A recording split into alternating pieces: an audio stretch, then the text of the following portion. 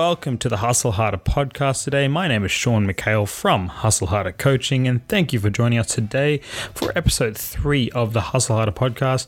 Today's topic I'm excited about. I am extremely excited about because it's something that I think a lot of my clients and a lot of people that I've actually helped over the years need to hear, but also need to make a conscious effort to understand their body, right? So today's topic is around intrinsically understanding your own body.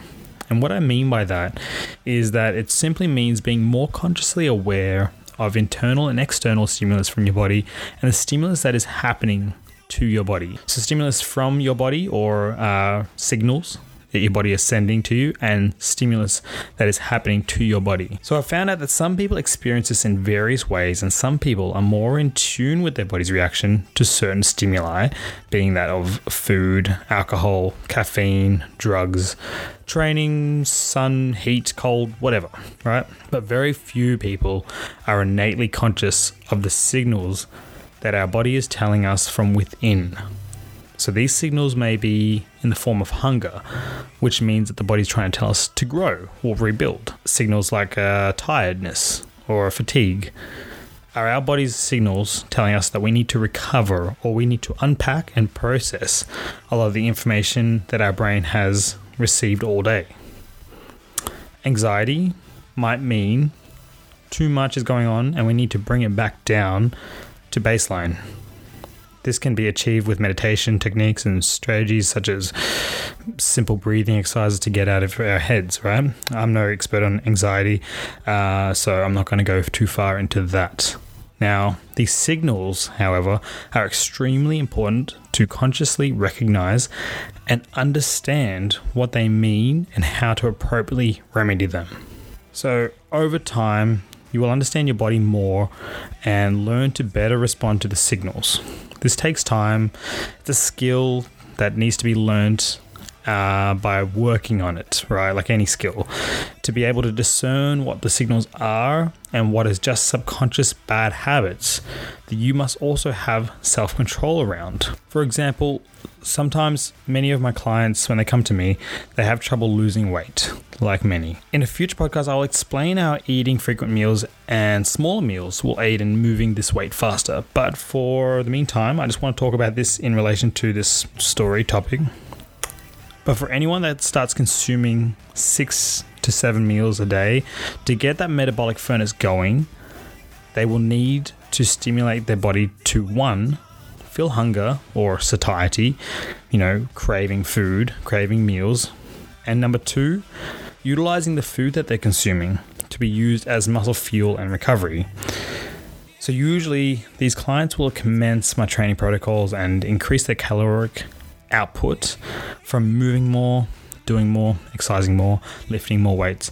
And this will in turn stimulate their body to send hunger signals, which is the body's way of saying, I'm trying to grow, feed me the fuel I need. Not the fuel you want or crave, but the fuel your muscles and your body needs. Now, this is how we naturally get someone to slowly build up an appetite to eat more meals that are less calorie dense, but higher in protein and fats, and better for recovery and hormone management. Now, if someone isn't experienced in recognizing the signals, let's say they will train as hard as they can. They will train and give it their everything. Maybe not in the right direction that I want them to sometimes. They'll just go out and spin their tires and get no traction in the gym, but they will burn some calories. They will do something, right? Something's better than nothing. And either they will do one of two things. 1, they will disregard and neglect the signals of hunger and instead starve themselves, which then they believe will lead to losing weight.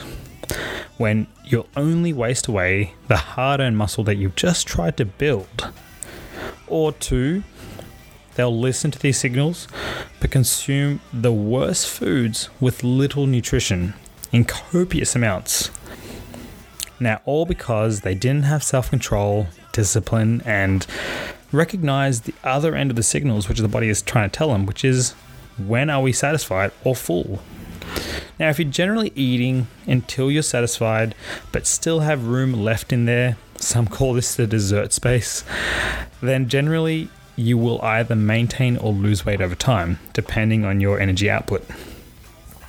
But if you're always eating until you're so full, you can barely get another bite in, or you're unbuttoning the top of your pants, or you're finding it hard to breathe, you're breathing heavy. Some of the guys will know what I mean when you go out to like maybe an all-you-can-eat restaurant, or you're just, having fun and enjoying some good food, right? That's fine.